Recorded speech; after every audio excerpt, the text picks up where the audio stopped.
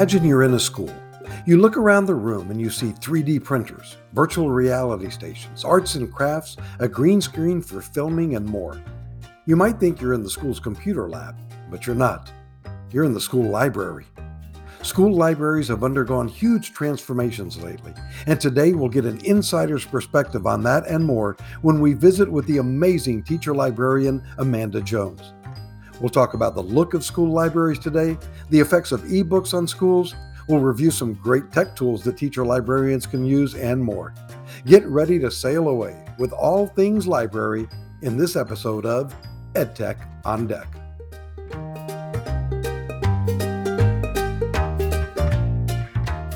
Hello, and welcome to EdTech on Deck, the inaugural episode of EdTech on Deck. Amanda's happy to be here. Thank you, Amanda. Brought to you by EdLeo. We are a communication company, and we wanted to help educators communicate with each other. That's why we're putting this podcast together. We are streaming live on some of our social media channels. We're going to stream the audio on our streaming services that you listen to.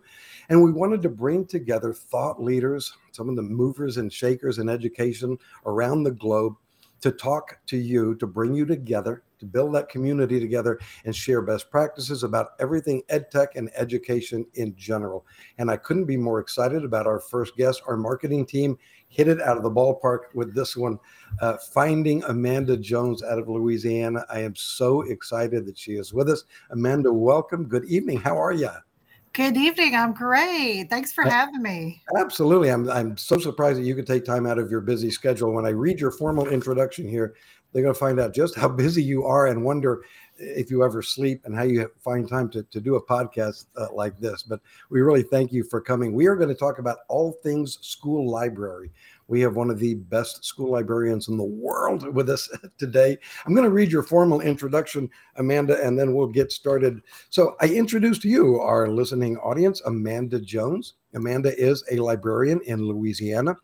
Some of her accolades: she was the 2021 School Library Journal Co-Librarian of the Year, a 2021 Library Journal Mover and Shaker, and the 2020 Louisiana School Librarian of the Year.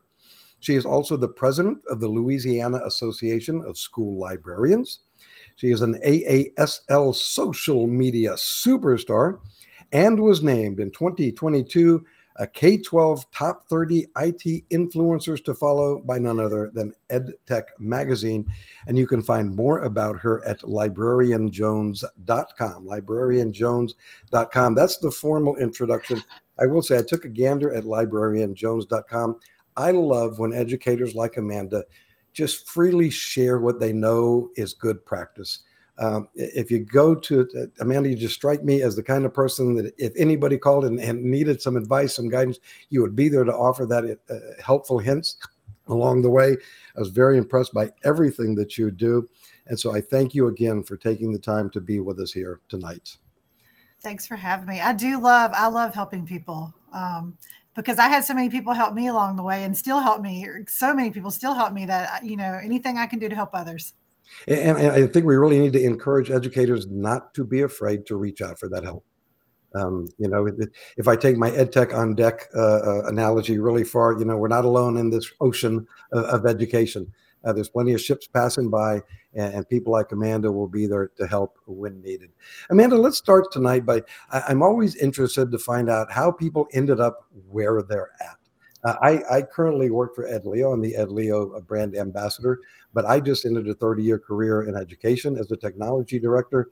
There's no way on God's green earth that when you asked me when I was 5 years old, what do you want to be when you grow up? I would have said an educational technology director.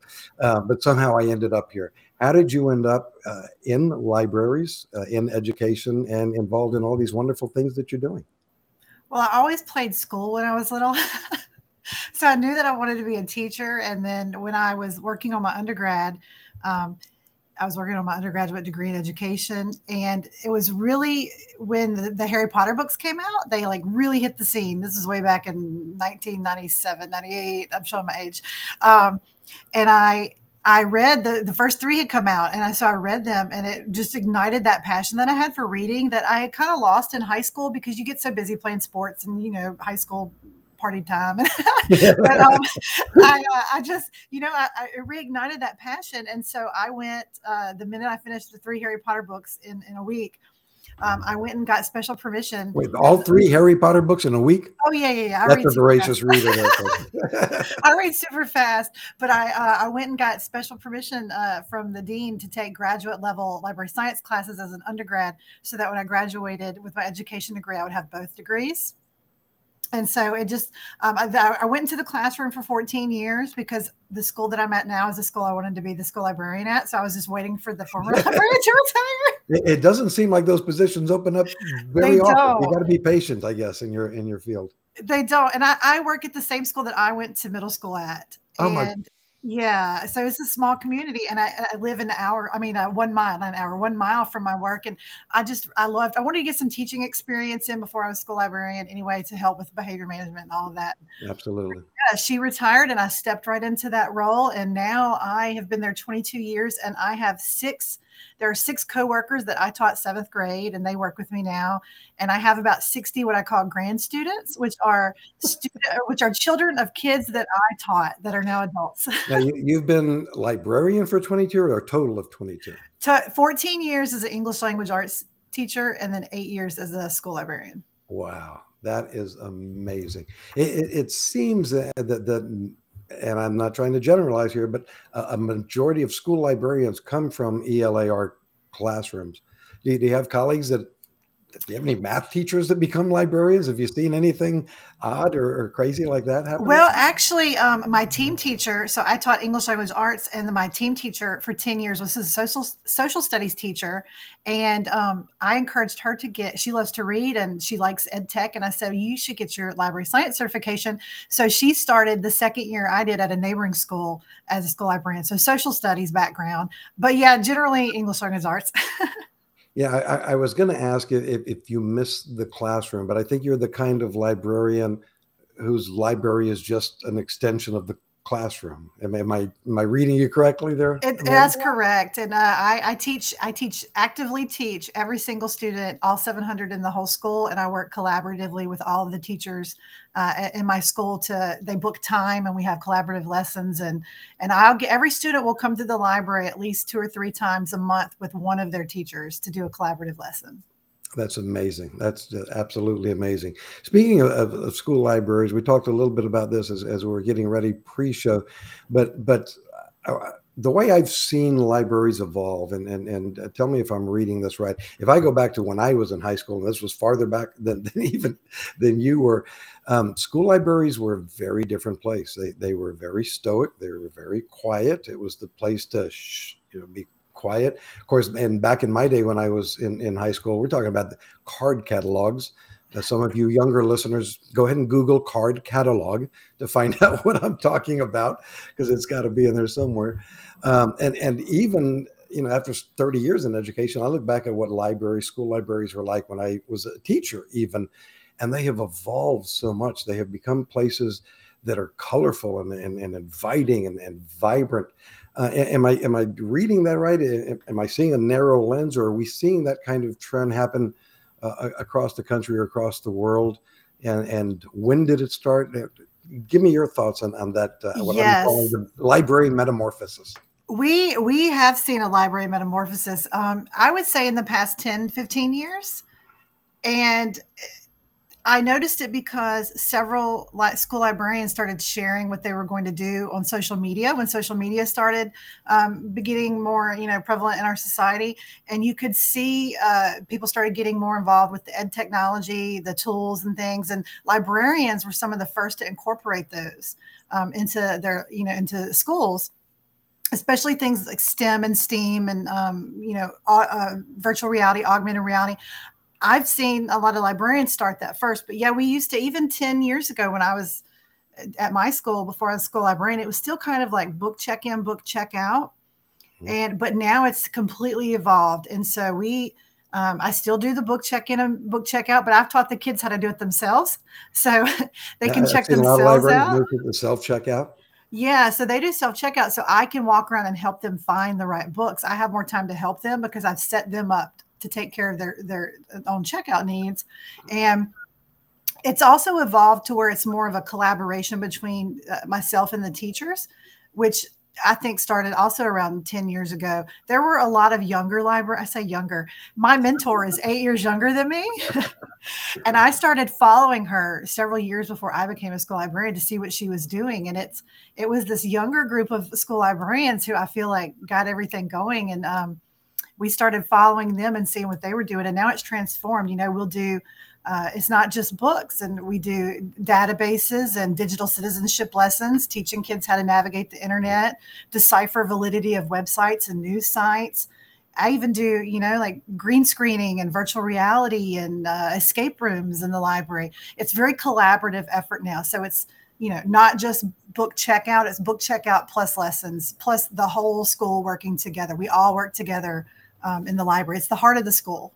Yeah, and I saw that in the school that I just left. Excuse me. Robert G. Cole High School in Fort Sam Houston here in San Antonio. The librarian became a very collaborative space, and not only for academics, it almost became the social hub of the campus. Our librarian went as far, and this is really going out, but had like a little coffee bar for some of the older kids. We were at a high school. So if they brought a pod and they could put it in the Keurig and have a little sip of coffee before, but I think anything that gets those kids into that environment to begin with, whatever hook you're using to get them into the library, can then spur them on to do more things in there. Yeah, we do a lot of things outside of the box at my school. Like we'll do cardboard challenges, a STEAM club. Now, tell me about cardboard challenges. Are they building? Yeah, they build whatever they want out of cardboard, and it's based on, there was a kid in California named Cardboard Arcade. Yeah, I love that video. We watch the video, and then we read a book, and then the kids build their own creations, and we have a whole cardboard challenge. And the kids and the parents, they all come and they vote on their favorites, and so to get them into the library, and even at orientation, like our open house, to get the parents to come into the library, I offer free green screening pictures. Oh, how fun. An open house to get them in there. So yeah, it's a hub at our school. Yeah. I mean, I imagine you also deal with the reluctant readers and those kids that somehow, what are some of the techniques you use in addition to what we've mentioned already to maybe hook those kids into reading? I had 2 children. One was a voracious reader. One was a very reluctant reader who's come around since. But what techniques can librarians or teachers or parents even use to kind of get that reading fire started in their kids? Well, you embrace what the kids love. And right now they love graphic novels. And so it's taken a lot of time to convince several educators or parents that graphic novels are real books, and they have a vocabulary that's, a lot higher than the regular novel in comparison. And so you get what they love. So I have been bulking up. We went from 100 graphic novels to about 2,000 graphic novels. Wow. So I bulk that. They are never in. They're always checked out. But I like to talk to the kids about their interests. Like, do you play sports? Do you have a hobby? What movies do you like? And just have a conversation. And as you're talking to them about what do you like to do in your spare time? And it just evolves into, well, what if I found a book about this? Or what if I found a book about that? I have a kid who loves to run and runs cross country. And I said, well, there's a Jason Reynolds book called Ghost. And it's a whole series called the Track series. And that kid was hooked on those books. And then I'm like, well, if you like that, there's a Kwame Alexander book about basketball. We could get that, and so you try to find their interests. And it's not always going to be fiction. Sometimes it's nonfiction. Sometimes it's kids wanting to know about science and engineering and cars or, sports figures or ballet or, whatever. So I just try to find out about their hobbies and what they like. Yeah. That's amazing, and that brings to mind that I mentioned the metamorphosis of the library itself. Your role as a librarian has also just changed dramatically over the last 10 years or so. I hate to date myself, but I think librarian and I take myself all the way back to the Music Man and Madam Librarian. You're probably familiar with that, although Music Man has made its comeback on Broadway, so maybe it's not too old school, but now, a lot of, and while we're talking about the role of the library, I hear librarian, I hear media specialist. Are there different camps on that? Where do librarians fall with that debate? It just depends on what part of the country you're in, Okay, because it's regional. yeah, it's regional, but a lot of us like to say teacher librarian, Ooh, so I like that that. people recognize that school librarians in general in most states are required to have teaching degrees, and that we do Mhm. have an education background. So we say teacher librarian. There's some people that say media specialist. I like to get away from that because I am a teacher first and foremost. So I say teacher librarian. Most people I know use teacher librarian or school librarian. Love it. Absolutely love it. But yeah, the role of the teacher librarian has changed, and it's fascinating to me, and everything that you put up with. Another thing that has changed recently, and now we're kind of moving into the technology realm, is of course the advent of ebooks. When ebooks first came around, and they've been around for a while, I was vehemently opposed to them. I needed to have my book. I want that hard copy. I want the smell of the paper. I want to be able to flip those. And what changed my mind was actually age, because suddenly I can't see as well as I used to. I can't see at night like I used to. And when I was trying to read, I had to have a book lamp. Then I had to have my glasses. And then when I found out ebooks, you could put a backlight on it. You could enlarge the font. You could do all of that stuff. It kind of sold me. And I've seen ebooks really, of course, change bookstores. I mean, we don't have bookstores anymore. We've got a few here in Texas that I still like to go to the bookstore to find the book I want to read because I like the feel and I like to read the jacket. And then I cheat and I take a picture and I go home and I download it onto my e-reader. But I haven't seen that big a metamorphosis in school libraries because of ebooks. Is it Well, changing things? in general, we don't have a large budget. So we either have to choose, at least I have to choose, like, I don't have a large budget. So, and ebooks tend to be more expensive. So Hmm. I focus on the physical in my collection. However, we do partner with our public library, and Okay. the public library issues every student, all 25,000 in the entire district, an e-card. So they have access to all of the ebooks from the public library. So I teach the kids all of the different platforms for comics and ebooks and audiobooks. The kids generally prefer the physical books. Now I myself, I like the ebooks because I can download them really quickly. I don't have to, if I finish one book in a series, I can just go online and download it. But I can do that from the library. But the kids just physically like that book in their hand. At least mine do at my middle school. Let's go back to something you mentioned earlier, and that's working with the classroom teacher, because I think successful teacher librarians, successful libraries really have a lot of open communication, are constantly working with their teachers. It's kind of a two-way. I need to know what you're doing in the classroom so that I can support you. You need to know what I have to offer in the library. What strategies can teacher librarians use to make sure they have that open communication with their staff? I send out a lot of emails, but I also like to walk around in between classes when I don't have a class and just have those general conversations with, oh, what are you learning about today? We could do this in the library. And I did that a lot the first year or two until now. At first, it was a little bit of a struggle to get the teacher buy-in. But what I also did was we have a social media account for our library, and I would take tons of pictures. And the parents would notice which teachers weren't coming to the library, and they'd email them. When's your We're gonna, class we're going gonna, to go we're gonna do? guilt them into the Yeah. library. We're gonna When's get your them there. class going to do that in the library? And so it kind of, so I, but just those conversations and showcasing what you're doing and giving shout outs to the teachers on the social media, like Miss So-and-so's class came today and we did this lesson together. And now when I give my schedule out in the fall, I'll drop a link at the first faculty in service, and I call it the Hunger Games because they fight to the death over it.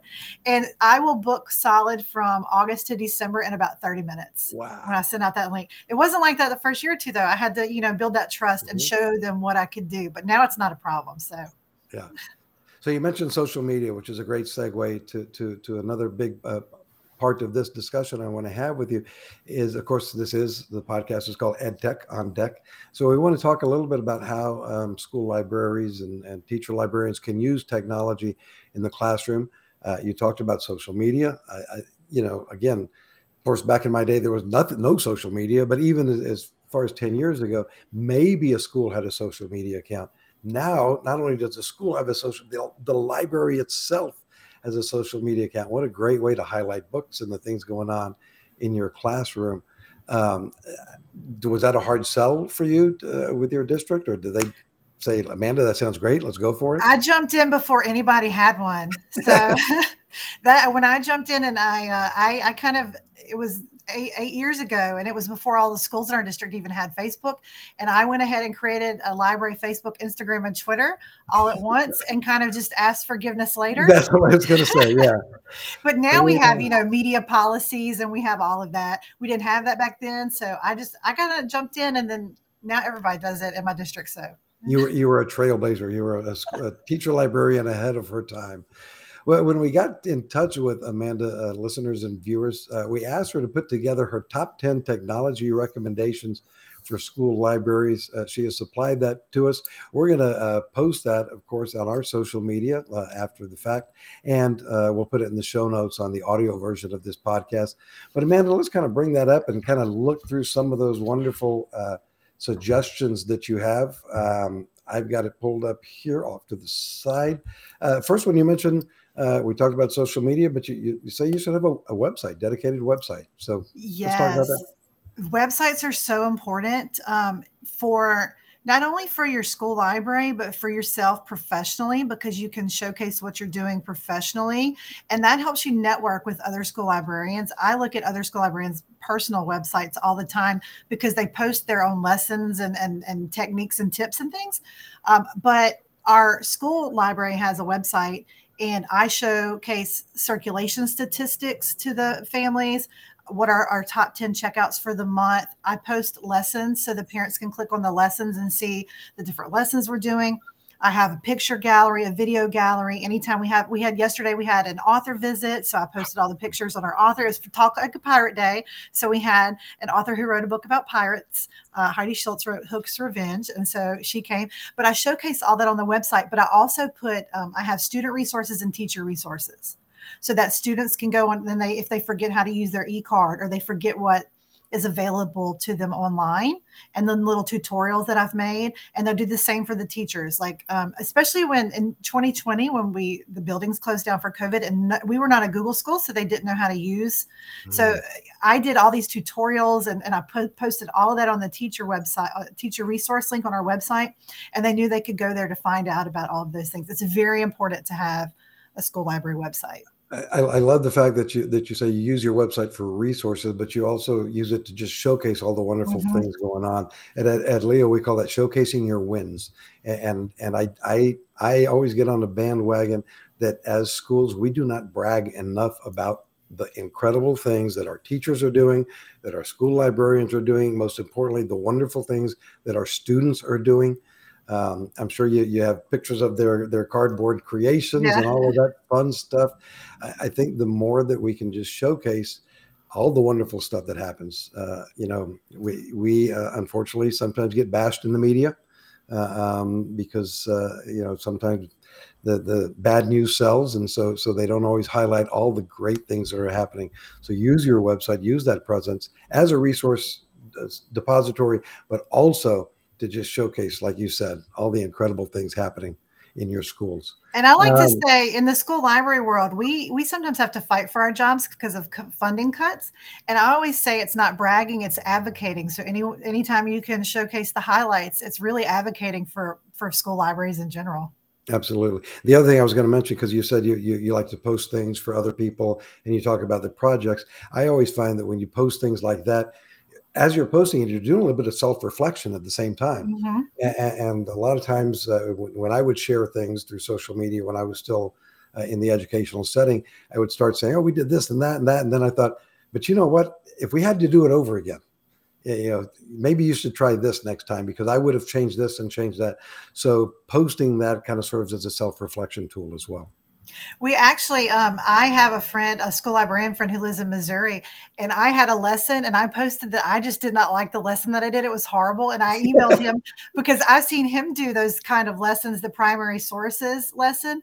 And I emailed him and he gave me all the tips, and we found each other on social media by sharing the different lessons we do. He helped me retool a whole lesson, and it changed everything about that lesson. So So, you actually posted about a lesson that just fell yeah, flat on its face. yes, yes. That's wonderful. I think, we got to open ourselves up to that. To me, it's not a failure. What do we say? Fail stands for first attempt in learning.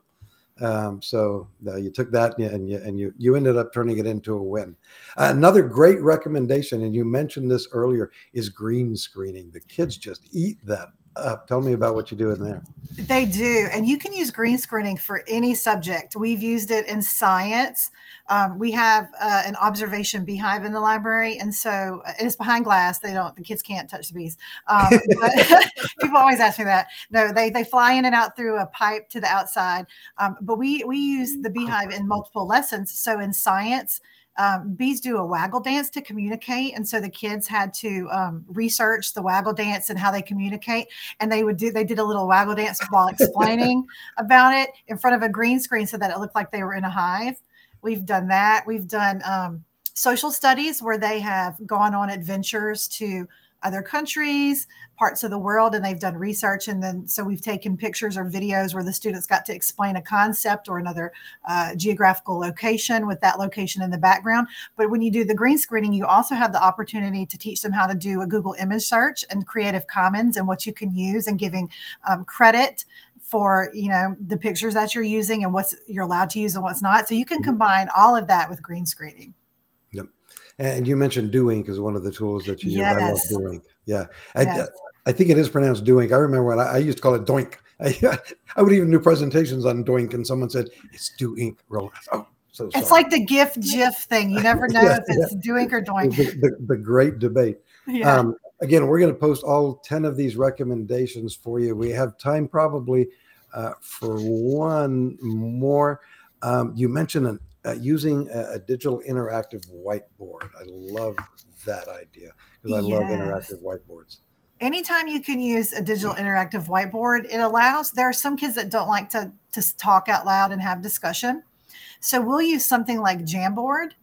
And so I will have maybe we'll read a story, or we'll be, culminating a lesson and winding it down. And I'll have them use an interactive whiteboard, put their thoughts down, but where we're all looking at it, but they can't tell who's writing what. So they don't get too embarrassed. Like I can tell who's doing it, but they can't. And so they express themselves more.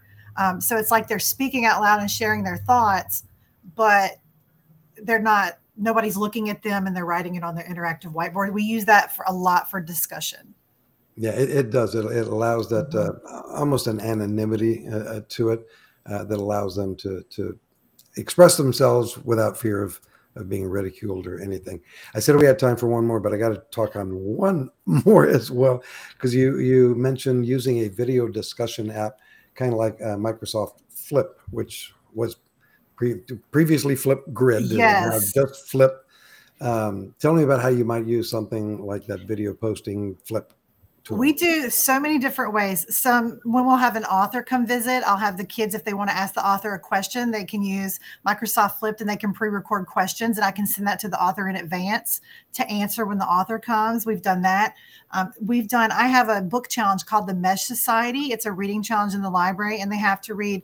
MESH stands for media literacy, E for ethics, S for sociology, and H for history.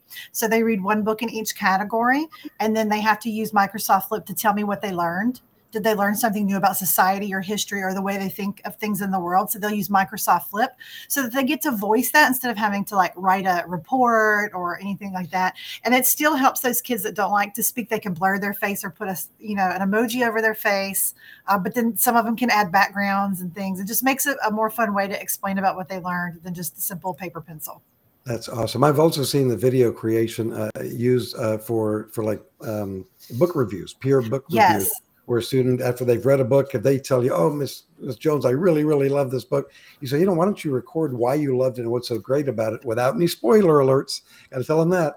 and then maybe you slap a QR code on the jacket or something so that other students We do that, especially when we had when we were in the school building with COVID. We had a whole book review board, and the kids would read and share and comment on each other's and say, "Oh, I read that and I liked it too." And we had a whole discussion board, all with Microsoft Flip. Oh, that is awesome. That's fantastic. Again, posting all 10 of these incredible recommendations that Amanda gave us in the show notes and on our social media. Before we wrap up, I always take an opportunity whenever I'm talking to either an English teacher or a teacher librarian. I don't read as much as I should. I fall in and out of cycles where I'm reading voraciously and then kind of on a lull, but I need to get back into it. So I always like to ask, what are you reading now? What are your current book recommendations? And if you could, I like to sometimes read kind of in parallel 2 books at the same time. One just for fun, some pleasure reading, some crime drama or something, and then another something that's going to help me grow either as a educator or just spiritually or whatever. Do you have a couple of books that you could share with us? I do. Like you're nodding. You're ready to go. I do. I am currently reading Building News Literacy by my friend Tom Bober, who I told to help me with that lesson that I was doing. He wrote a book called Building News Literacy, and it's lessons on building news literacy with elementary age and middle school students. So I'm reading that and hoping that I'm honing my skills and making news literacy a little more fun, but where they're learning things. News literacy, are we talking about helping them decipher what's true, what's fact? Is that yes. All of that. Yes. Yeah. Validity of websites, and I hate to use that term fake news, but to tell how, is this a valid website where we should get our information or is it not? And then for fun, I'm reading and I'm rereading because I love this book so much. In the Wild Light by Jeff Zentner. It's a young adult book. It is the best book I've ever read in my life. And I told Jeff Zentner that on Twitter and he retweeted me. So, but I'm rereading it because it's just so good. I haven't read it in about a year, so I'm rereading it. The school librarian at the district I just left got me hooked on some young adult literature. There's some amazing stuff out there. Yeah, one of my favorite authors, Richard Paul Evans, who writes some spiritual adult kind of stuff. He does the Walk series and those types of things. He also has the whole Michael Vey youth series that I love. And so don't just because you see it's a youth literature, don't pass it up. It's good stuff. Exactly. Well, Amanda, this has been just an absolute pleasure talking with you. You're lovely. You do incredible work. And I thank you so much for joining us on this inaugural episode of Thanks for having me. I hope you enjoyed it. Any lasting thoughts? If you had advice for someone to want to become a school librarian, what would you tell them? Oh, it's the best job in the world. Hands down. Best job in the world. Follow in Amanda Jones' footsteps. Again, you can find information on Amanda at librarianjones.com. Amanda, thank you again for coming. We want to thank everyone that was watching. If you're watching live, we thank you so much. If you're watching the video recording on one of our social media channels, we thank you for that. Or maybe you're just listening to the audio podcast via one of your favorite streaming services. Just a quick teaser. We'll be back on October 11th. Our next guest will be Janet Sanchez. She's a good friend of mine who started a Facebook group for military spouses that do not speak English. And she's going to talk about language barriers and what that did to her as a military spouse, as well as a parent in schools. We're going to talk about how do we overcome those language barriers in schools, the military, and nonprofits, because it's very, very important that we make sure everyone is communicated with when we're dealing with our kiddos. Amanda, thank you once again for joining us on this inaugural episode. Viewers, thank you for listening in, and we will see you next time on EdTech on Deck. Good night.